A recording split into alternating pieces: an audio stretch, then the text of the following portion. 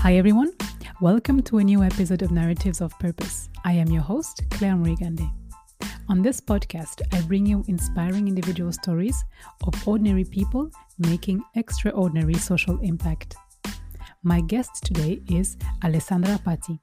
Alessandra is an assertiveness skills and mental well-being coach. She founded Find Your Way Coaching in 2017, which is a consulting practice based in Zurich. Alessandra is also a lecturer on assertiveness skills for the future of work and self-esteem in the digital age at the University of St. Gallen. Our discussion today is about developing assertiveness skills.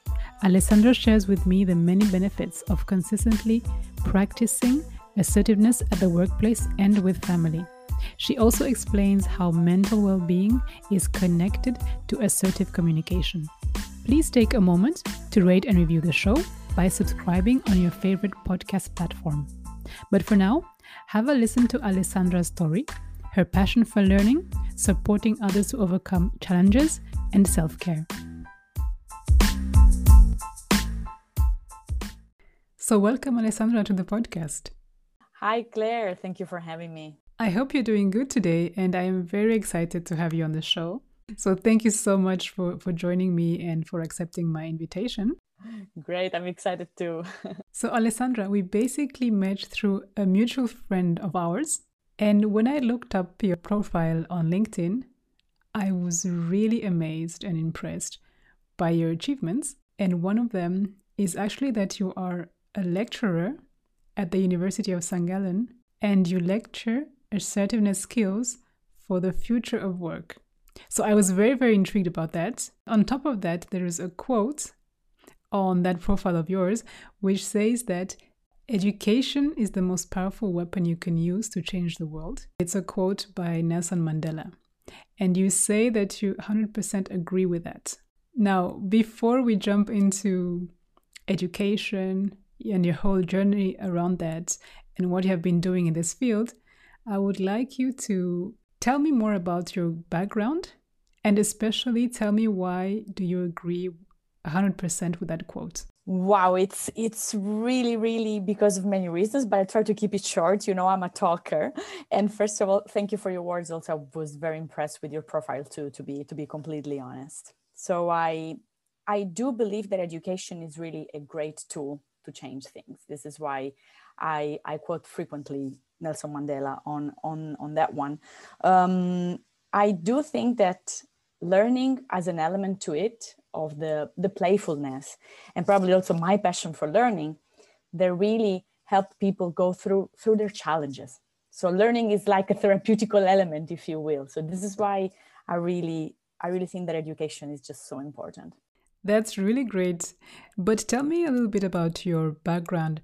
How did you come to be passionate about communication, self-care? Because, you know, you're not only a lecturer, you're also a coach. You have your own practice and you focus on mental health. Tell me more, about where your passion for communication and self-care comes from. Yes, sure. So I really think it really comes from my personality. So I'm a big talker, as I said before. So I was never afraid of saying things since a young girl. I love debates. I love anecdotes. I love storytelling. I was also in the local school newspaper back in high school. When you have those like journalists club or something like this, I really think it's a personality thing. So when it comes to my passion for communication, I really want to speak out and speak up. That's part of me. And the self-care, I think, is mainly because I'm Italian, of the Italian in me, that taking care of ourselves is something really embedded in our culture as Italian. Like if you think to be well-dressed or to feel good, and not to mention also like the food, to eat well, because the food is good for the soul, to deserve a good meal. Something I think that my grandparents actually said, and my grandpa was also like an elegant man too. I think I always had them as role models, and this is a lot to do with my passion for self-care. And I think it's something natural because it's about self-love. I really know that for some culture is also not so intuitive to think about self-care as something that you deserve. And we will talk about that, I'm sure. But I think it's really a habit and something about the playfulness and the being Italian that has to do with that. It's really fascinating. I really enjoy listening to that because you really bring like your own story in everything that you do. And I found that quite beautiful, I have to say. Thank you. Looking back a little bit more on your background, I noticed that you started your career in a more corporate environment. Now you have become independent. And as I said before, you're focusing on mental health, on assertive communication and self-esteem, and other topics that we'll go into detail. So, what led you to transition from this corporate environment to become independent? Do you have 3 hours, Claire? I'm joking. For you, I have 3 hours, yes. I'm joking, but yes. Well, of course, it's part of a personal story, part of professional story, and also a transition. Yes. So I will tell you a little bit. It's a combination of many factors. So the entrepreneurship was always something that I was curious about, and I think it came because of the idea of the freedom that comes with working for yourself, right? So about 10 years ago, when I arrived in Switzerland, actually like almost 11. My very first independent job was to teach salsa dancing. And I think I had never told you when we met actually for the first time, because I'm a passionate dancer, and I really like all of a sudden became really curious in the techniques of dancing. So I was thinking, okay, the only way to go really into a technique is also to become a teacher. So I love teaching salsa here in Zurich, and I did it for a number of years, I think almost 5, just as a side job. And I love to really teach people. I love to encourage people in general. And it also taught me a lot about learning styles, which I actually use now in my coaching practice at the university. People learn differently. And this is really a gift to see it in the dancing, especially. But I knew that this was not the only thing that I wanted to do. So I was working in corporate in the marketing department, and I was teaching salsa as a hobby side job. But I knew that this was not going to be it, that I wanted to do something more. So I actually, during my working hours, I really fulfilled my communication skills, my organization skills with the marketing job. I was also in charge of organizing events. Because of my personality, I've always liked, the marketing, as I told you before, a little bit the journalist flavor. But I was always the one at the workplace listening to others. So when people would have a problem, they would come to me. Maybe they wanted to vent about something, or they were afraid of something. And I always had an encouraging word. And at the time, we had in this company where I used to work an excellent HR person. And I was talking to her about, okay, maybe I could, make a change. And I was then going to coaching, a psychology school at the time. So like more a continuing education kind of school for psychology, and then a full diploma for coaching, and working at the same time. So I was really thinking, okay, I make an internal change. So in going to the talent development direction, I was not so clear at the time. So I talk about probably the year 2013, 14. And then something happened that made the transition a little bit more pushy. The fact that the company was restructuring, as they call it, even though I really don't like this word, but so I was made redundant. So the step was kind of forced. Okay, now what do I do? Now that I feel that the transition was already in place, what do I do, right? So I really started coaching people part-time. And I was reading massive amount of information about, okay, what kind of coach do I want to be? What would be the element of my coaching practice? So at the time I had a book called The 6 Pillars of Self-Esteem by Nathaniel Branden. It's like a Bible to me. And I started really, really thinking, okay, if self-esteem really plays a role in how we communicate and how we behave at work, then maybe I should go in that direction. So, while I was still in the company, we were doing coaching for groups. I really volunteered in the company to say, okay, I would like to coach actually people in customer service because they have so much work. Do they do self-care? What do they communicate, right? I was just so curious. And I really, really saw that self-esteem and the idea that you have of yourself, together with the time management and the boundaries, was making really a difference. So that's a little bit when, everything from the corporate to the independent to the assertive communication. And the mental well-being, you asked me before about the mental well-being, right? So this was a natural consequence of what I started doing as a coach, because assertive communication is very powerful. And when I started actually being more assertive myself, I thought, wow, I feel happier. I do believe there is a lot of science talking about how assertive communication helps with mental well-being. And actually there is. So it helps with addiction, with anxiety. There is just so many scientific articles, like also on how it helps people, like teenagers, developing really a stronger personality and leadership skill. Amazing. Such a great amount of knowledge you just shared right now. You just mentioned there that assertive communication is quite central. And from what I hear, this assertiveness skill set is an important theme for you in your coaching practice and also as a lecturer. So, how do you address these two different contexts? Okay, because you're speaking about the same thing, but then you have two different groups that you're addressing. Yeah. So, you have either individuals or companies as a coach, and then you have the students as a lecturer at the university.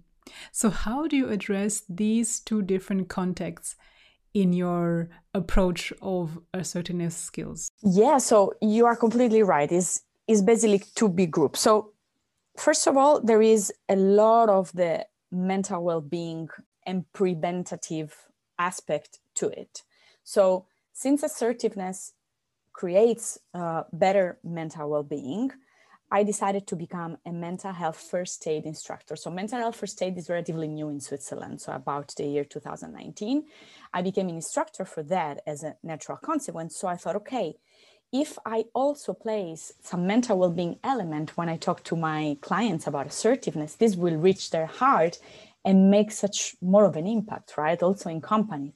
Not to mention that was like also an idea that then with the pandemic, with the coronavirus pandemic, became something of a help, of course, for people who are struggling a lot, right? Working from home and with the lack of connection and being isolated. So first of all, to start like a little bit with the companies and the individuals. So the first group, basically for companies, it's an integral part of my mental well-being offer of programs. Okay. So why? Because so if we teach people how to communicate better with each other, imagine in teams, for example, if we teach them how to use nonviolent communication and being compassionate with each other, people thrive. They really do thrive, even in remote settings, right? So imagine also people and teams like establishing a healthier relationship with their jobs, with their own vacation. You know, there are still cases in which people would feel guilty if they go on vacation. For example, right now that we're all home, they say, okay, where would I go if there is a pandemic? Or,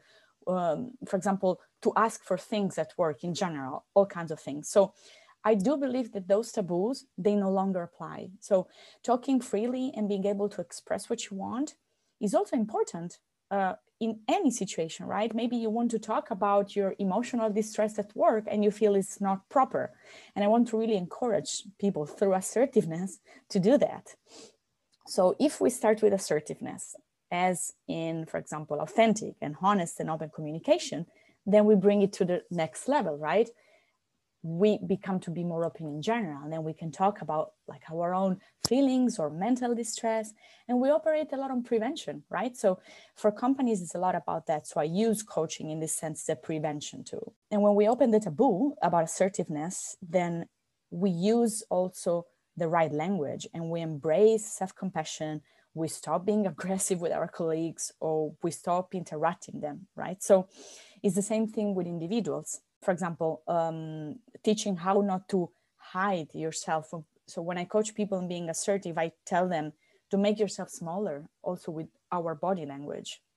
Don't hide yourself, claim your space, both at work and in life, of course, which ultimately, so if you think, it's just being honest to yourself, right?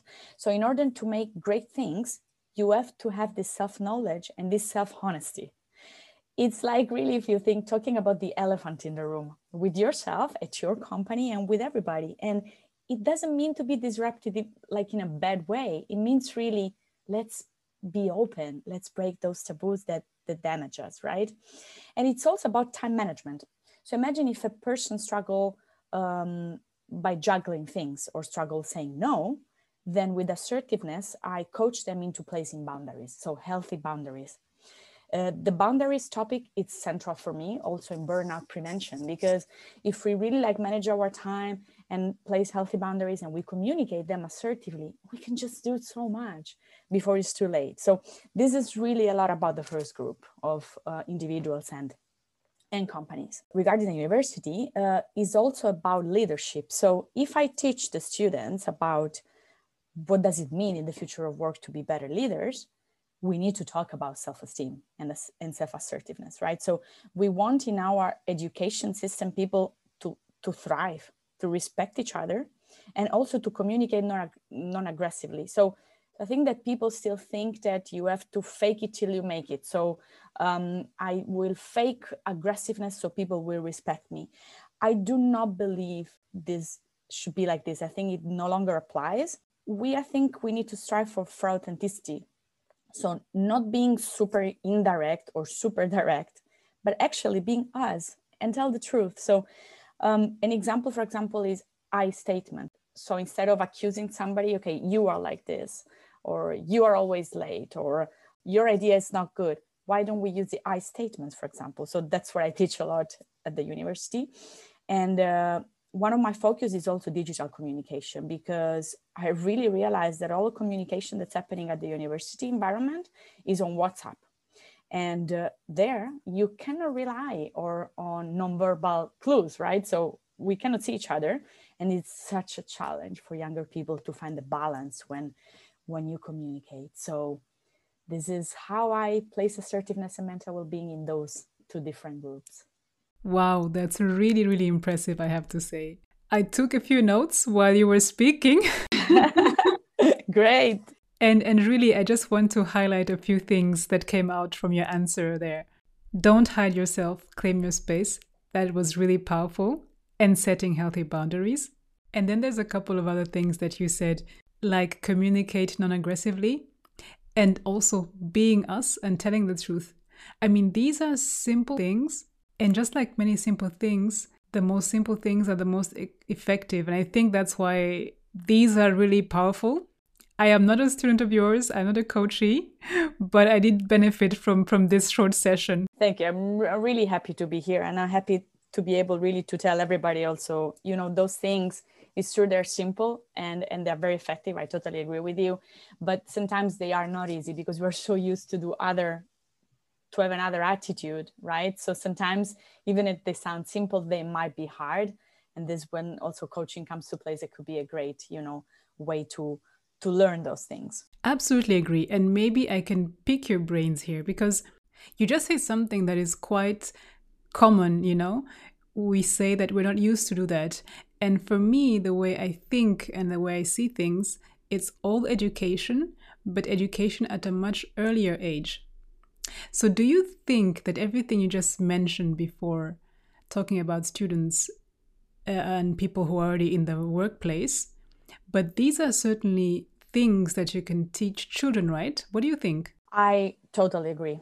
I do believe that if we were to teach, of course, the importance of honesty and the importance of authenticity at an earlier age, we would have also different leaders and very authentic leaders. So, again, I am not an expert in very early education, so I do not know if this is something currently done, but I do believe that in general, schools all over the world could teach self-esteem and could teach authentic or nonviolent communication, should be in the basic curriculum. I do strongly believe that.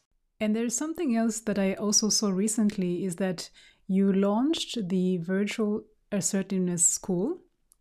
So I'd like to know, what is that all about and what goal are you trying to achieve with this school? All right. So thank you for the question, because it's really just coming out, and it will start on the 26th of April. So basically, it's a lot of what I just told you about, all the aspects of assertiveness, the boundaries, the time management, the communication, and the self-care and self-love, but all in one, right?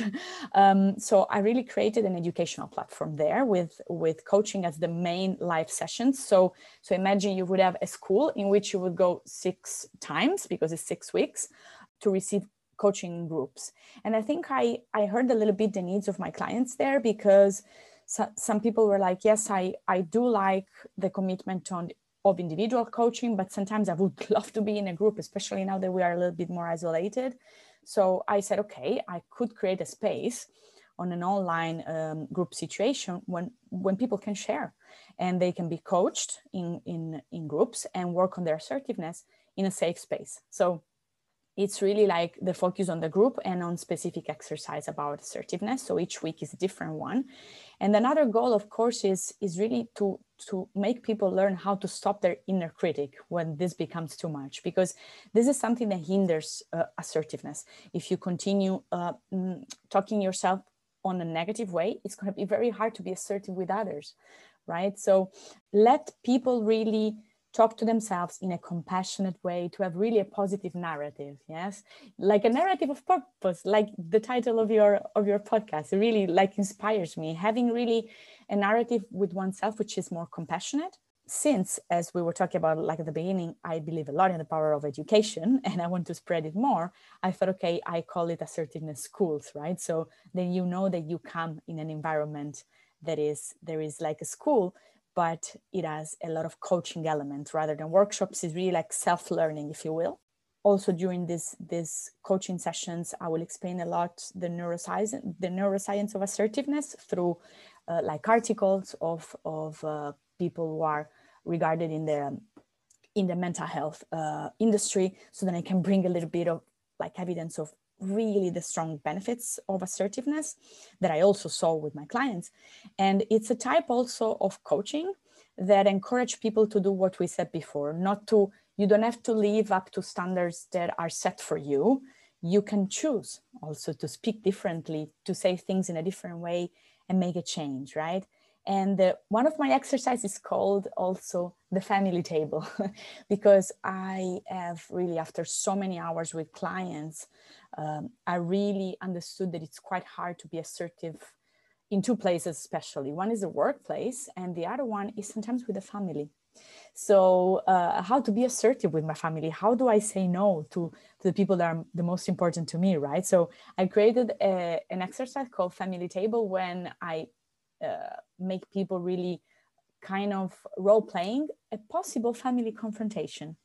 And really, believe me, it's a game changer, because once you become more assertive in one area, it really goes dramatically into the other areas. So we benefit from all areas, if you will. Okay, I see. So the school is basically a platform where you can learn and be coached in groups, right? And bouncing back on something that you just said right there, in terms of developing assertiveness skills, it's certainly something important at the individual level in the workplace. So the question to you is, do you see this taking more and more essential role? And what trends are there ongoing in this space? You mentioned earlier that you have been working in this area for very short time, so quite recently, especially in Switzerland. But in other countries, what is happening? Can you give me a sense of, is there specific trends happening in other places in the world, for example?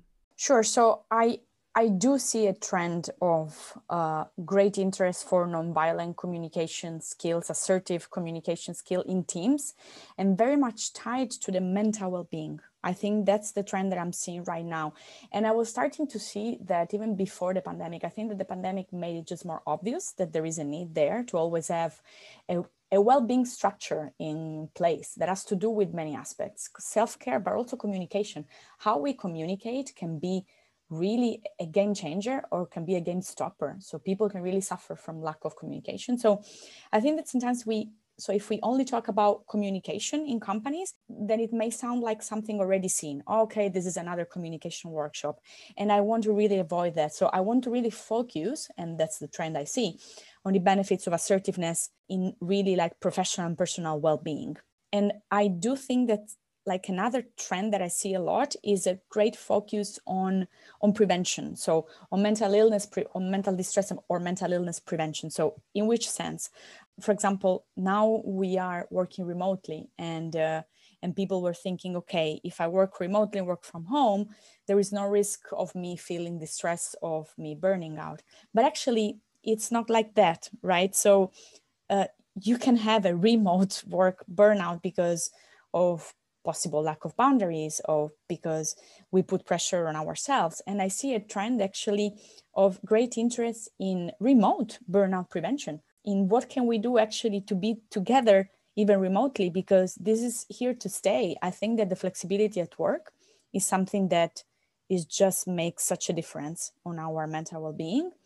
And how to be assertive remotely is really like a challenge, because again, there is maybe no body language, but there is also like a little bit of more distance, like amongst the individuals. So this is why in all my remote coaching sessions on assertiveness, I always say, okay, let's do a little bit of body language, even if it's on camera. So I put myself a little bit more distant from the camera so they can see at least my torso and my arms. And I tell them, okay, open communication body language, to be more assertive, looking into the camera, turn on your camera, right? You want to have that connection to people. So, and I also think that another trend to really finish up is to try to work on the courage of speaking up and not fear of speaking up. Sometimes we have all these assumptions. If I speak up about my situation at home, I'm going to be fired. If I speak up about what I need at work or my mental distress, I'm going to be fired, and that's going to be the end. And sometimes it's just an assumption. So I think it's part of human fear, and it's normal. And it's part of being compassionate with ourselves and say, okay, my needs are important. I want to speak for them. So that's really the trend that I see more and more. Yeah, that's very insightful. Thank you. And let me come back to something you mentioned right now and also earlier, which is the COVID-19 pandemic. So my question is, you just spoke about remote burnout, but have you observed some other aspects in your coaching practice or also with students that was not there before the pandemic and that you have to deal with perhaps more, or even for the first time, I would say, that you hadn't to deal with before the pandemic? Well, in general, I think a general digital fatigue and general confused about how to organize oneself, for example, between house chores and also hobbies, which was something also that before probably was not the question before, because if you go out, maybe you combine your chores and your hobby with work, right? Maybe going to the gym or doing your favorite hobby right after work. That didn't seem to be of a stronger issue, if you will. So self-care was still an issue, but now it's even worse because we're home. So how do I create a time and the space for my hobby or for my favorite activities, or to learn something new? Also because I'm learning it on the computer. So I really see that. Also, at the same time, some difficulties in the communication aspect, as I said before. So for sure, some digital fatigues and some communication challenges. And again, the boundaries, right? So how do I place boundaries if I'm home? Do I even put them, or does it mean that I'm... So boundaries in terms of confinement, are there like realistic? And I always tell my client, yes, they are, because we still need to protect ourselves from too much of something, right? We still need to organize our day. So this hasn't changed. So boundaries doesn't mean division. It means protection. It means healthy communication, and it means actually more freedom. This is something that I really noticed there was now the topic with the pandemic, and I'm helping the clients and company to sort those things through better communication and a few other tips on mental well-being.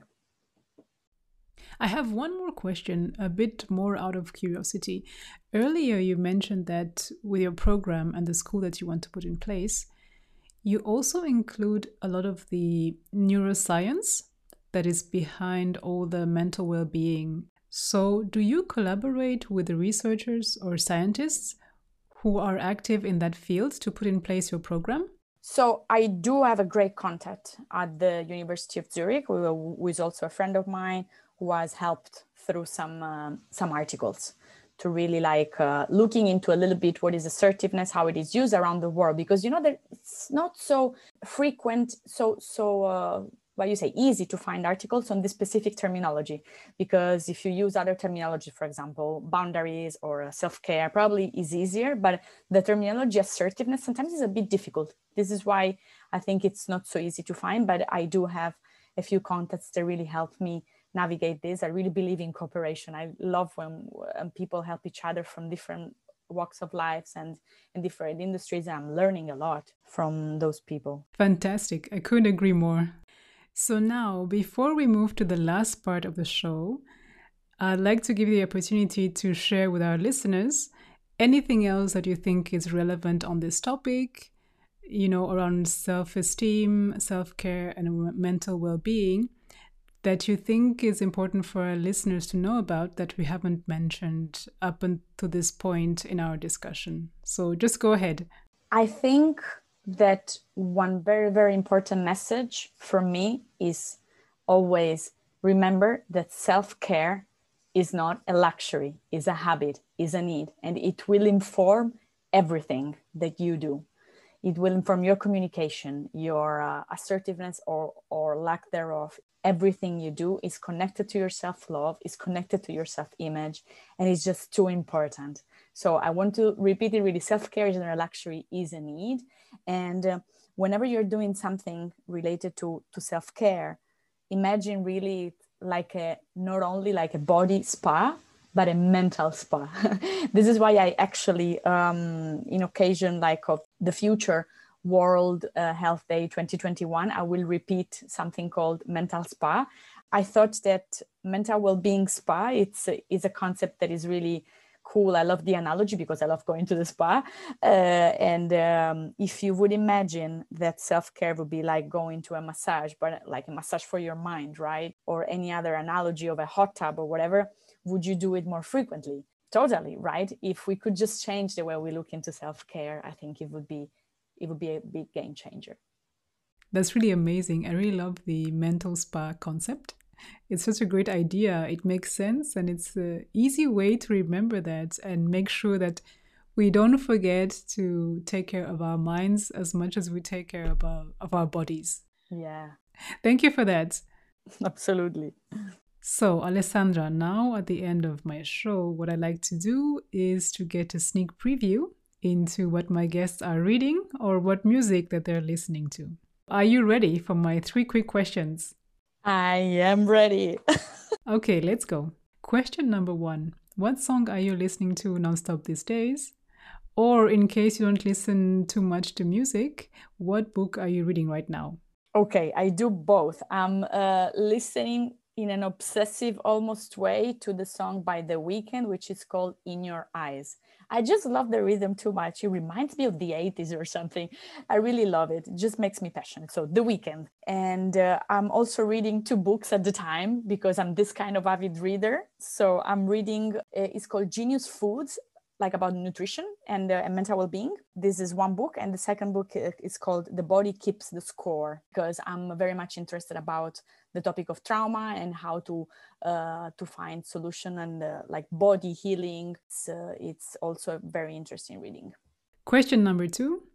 Is there an artist or a song or perhaps even a book that has particularly resonated with you at a specific time in your life? Yes, so there is a book that really resonated with me when I arrived in Switzerland. It's basically the romantic love story of 2 Indians, one from the north and one from the south, and it's written by Chetan Bhagat, which is one of my favorite writers, actually. It really helped me because when I first arrived here, I really found a lot of comfort in the in the diversity of culture that is here in Zurich. So I made friends with an Indian guy and also with other 1,000 cultures, and he kept telling me about this book. So I really recommend the book Two States, and there is also a movie that they did on Netflix. So I think it really resonated with me 11 years ago when I arrived here. I identify a lot with him, actually. A little bit of the drama, like of the Italian culture, I really identify with that. Both drama and also irony. I think that irony and fun is a way that helps me really cope with myself when I take myself too seriously. And I know I'm starting to stress out or exaggerate with something. I love to go back to that book and have a good laugh and absorb a little bit of the romantic aspect. Sounds really nice. Yeah. Third and last question. What is your all-time favorite album or your all-time favorite book that you would absolutely recommend? Can I recommend 3? Of course, you can recommend 3. I'm sorry, I told you I'm a big talker. So Bohemian Rhapsody, the song by the Queen, really, I don't know, keeps me going every time. So listen to it. I recommend people to look into, if they love Latin music, I recommend bachata music. Somebody called Romeo Santos, who is my favorite. You know, the Aventura group, who was like world wide known, and now he's singing solo for a while, and that really, really helps my mood. A book that I absolutely recommend is Man's Search of Meaning. My husband gave it to me as a present, and I really, really enjoy it. It has just so much history to it, and really, it's just so touching. Maybe a fourth one, very, very, very quick one to read about digital world is Digital Etiquette. And I'm done, I promise. Great. Thank you so much, Alessandra, for all these recommendations. I can see that you're very passionate about the music and also some of the books. Yes, I am. Thank you really for listening. Appreciate. It was really, really great. I learned a lot. As I said before, I took many notes. I hope that we will stay in touch. And of course, I wish you much success, especially with your Assertiveness School that you just launched. Thank you. And thank you for sharing your experience today with me. It was really amazing. Thanks again. And we will stay in touch. And thank you, Claire, for this. And big hug to everybody. Bye-bye. Bye.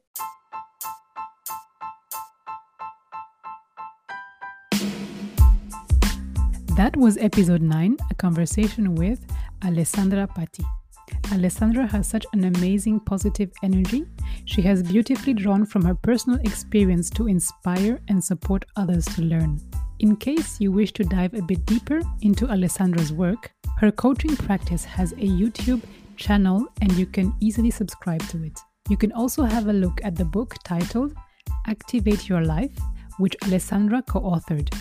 This book is a collection of 50 transformational exercises from top coaches around the world. The link to this book, the YouTube channel, plus additional links on references from our conversation are listed on the podcast page.